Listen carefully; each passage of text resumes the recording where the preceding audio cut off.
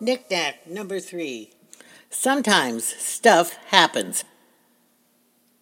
In college, I was a music major, so I had to play a wind instrument. And when I was asked if I had been in band, I said yes. But I was a horrible trumpet player. So the band director gave me a French horn that belonged to the college. It was a loaner. On homecoming day, after rehearsing with the band, we began the run to march out on the field during halftime of the football game. It had rained the night before, and as I was running out with my French horn, I slipped on the mud. All I could think of was that I didn't want to have to pay for the damage to the loaner horn, so I held it up above my face and landed flat on the mud, face down. Fast forward one generation. Our daughter was a clarinet player, and so she played cymbals in the marching band. She went to the same college I had attended. As the band came running out onto the field, as they always have, she slipped but held the cymbals out so she wouldn't land on them, and she fell flat on her face. Now, why did that happen? I tend to believe that she inherited her mother's klutziness. After I told her that it happened to me, also at homecoming in front of a huge crowd of people, she came to the conclusion that it happened to her because she inherited her mother's klutziness. Until now, it's always been sort of a secret within our family. I mean, who wants to admit that they fell flat on their face in the middle of the marching band program? But was that really the reason, my klutziness? Was it because we were using school instruments that caused us to fall? Absurd. Was it because the field wasn't properly taken care of? Are you kidding me? For football on homecoming? There was really no reason. There was no one to blame. The only good thing about it was that we both managed to save the instruments and we didn't have to pay for any repairs. Embarrassed as each of us was, we each got over it. In 2013, in October, the outskirts of our town got hit by a tornado. It took some farms in the country, some houses along the highway, and in town it took buildings and industrial parks. It took the airport, the softball fields, and several factories, including 2 that were leveled to the ground. One person was very badly hurt in a car traveling from another direction into town. The sirens went off, and most people took shelter. But it still happened.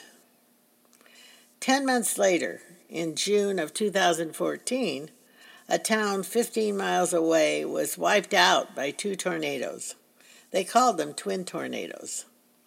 And perhaps one of them, or another one from the same storm system, went on across country and took out farms and some animals and left many people shell-shocked from the event. Some lost their homes. No one knows why.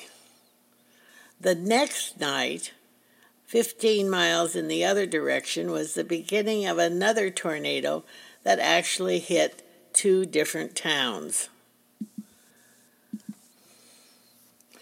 No one knows why there was so much destruction.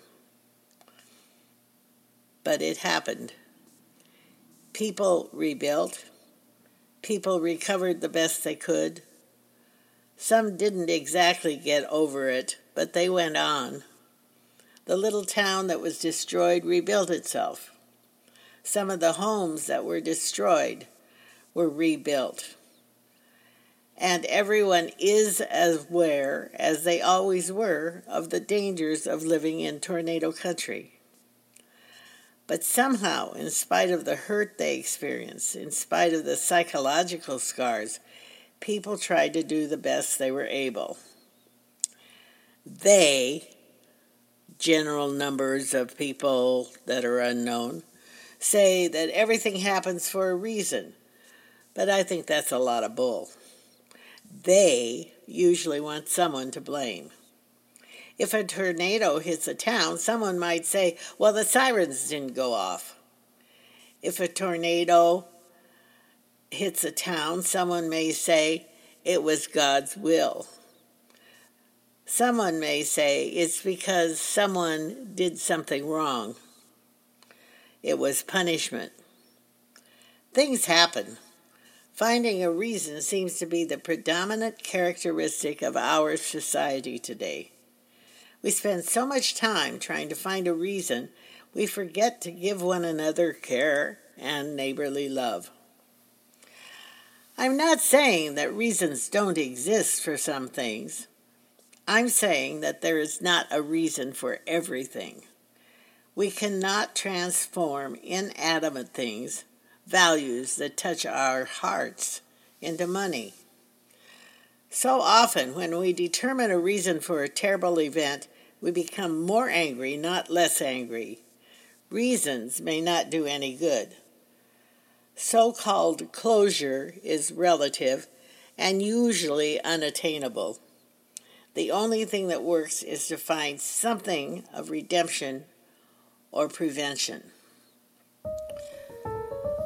Does anyone remember the TV show Dallas and when it ended? Do you remember what happened? I'll tell you. Nothing happened. The world went on as usual. Oh yeah, there were a few spin-offs. There were some character returns. Once in a while, today, we see an article such as, "Whatever happened to Larry Hagman, the lead actor in the show?" But the world went on.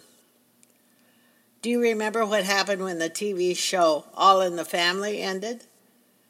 When we no longer listened to Archie Bunker whine and complain? Do you remember what happened? I'll tell you. Nothing. Nothing happened. The world went on as usual. There were interviews. There were some spin-offs. One was very successful. And there are frequent references and reflections about the show made almost always nostalgically. The world went on. Does anyone remember what happened when the show MASH ended? Nothing. Yes, there were some spin-offs, there were character returns, and there are references to the show in conversation. But the world went on. Do you remember what happened when the TV show Apprentice ended? Nothing. Nothing happened except the lead character, whom no one had heard of except in New York City, got a better job. He went on to be president. Now that show has ended, and nothing is going to happen. But the world isn't going on in America. People keep thinking the show will return. Well, it won't. Get over it, America. Whether or not you thought Trump was the greatest show on earth, it's over. We need to go on. We need to stop thinking about one single person and start thinking about one another. There will be articles and interviews, but there's not going to be a spin-off. It's time to toss the mic. In the summer of 1989, United Flight 232 flew over the corner of northwest Iowa on its way from Denver to Chicago. After a sudden thunk noise, the pilot immediately realized that he had lost control of much of the mechanics of the airliner. As he and the first officer worked together, and with the help of the flight engineer, also a pilot, they began to calculate their alternatives. Another pilot came up to the cabin and said he thought maybe he could help if they would like his help. They did. The hydraulics on the plane had failed, all three systems all at the same time. in spite of the fact that later trained pilots could not duplicate what the pilots on that day in Iowa accomplished. The plane landed at the airport in Sioux City, though not without some catastrophic results. Almost 2/3 of the passengers, including the flight crew, survived. 1/3 did not. Following the crash, there was plenty of help. Sioux City is a hub of several smaller communities within 20 or 30 minutes away, and each of those communities had rescue personnel. The Air National Guard was in training at the Sioux City airport at the time, and they were able to help with the injured. The staff at the 2 large hospitals in Sioux City were in the middle of a shift change, so medical personnel was plentiful, at least at the time of the crash. Immediately, experts began to look for the cause. Most crashes are due to pilot error, but in this case, the end result was favorable because of pilot heroism, of combining efforts by other pilots, and quick thinking. After months of research, the experts came to the conclusion that there was a minute chemical failure in the manufacture of one of the components of a hydraulic engine. That, along with the resulting failure of all 3 hydraulic systems going down at the same time, contributed to the accident. By the time these results came to light, people had gone on repairing their lives. Grief was in process, as was physical healing. People began to tell their stories of gratefulness and heroism. In other words, something bad happened, but everyone recognized that at least within themselves, they had to let it go. After it was over, there was no reason to expect it to happen again. When no rules were broken, or when the rule parameters are unclear, then it's just an event without a cause, and we have to learn to deal with that. If it had happened, then finding someone who is to blame often leads to nothing. Consider the time and effort that was involved in trying to find a single source for the COVID pandemic. On the other hand, if you did something bad, then you need to be accountable. And that is conducive to society. Cause and effect, as a reaction to an event, can be useful in certain cases, but not as useful as when used to explain all events. Sometimes bad things just happen. As a culture, we need to think of cause and effect as being less about accountability and more about prevention. We need to be less reactive about cause and effect. Of course, in cases of illegal activities and other disruptive behaviors, then it is necessary.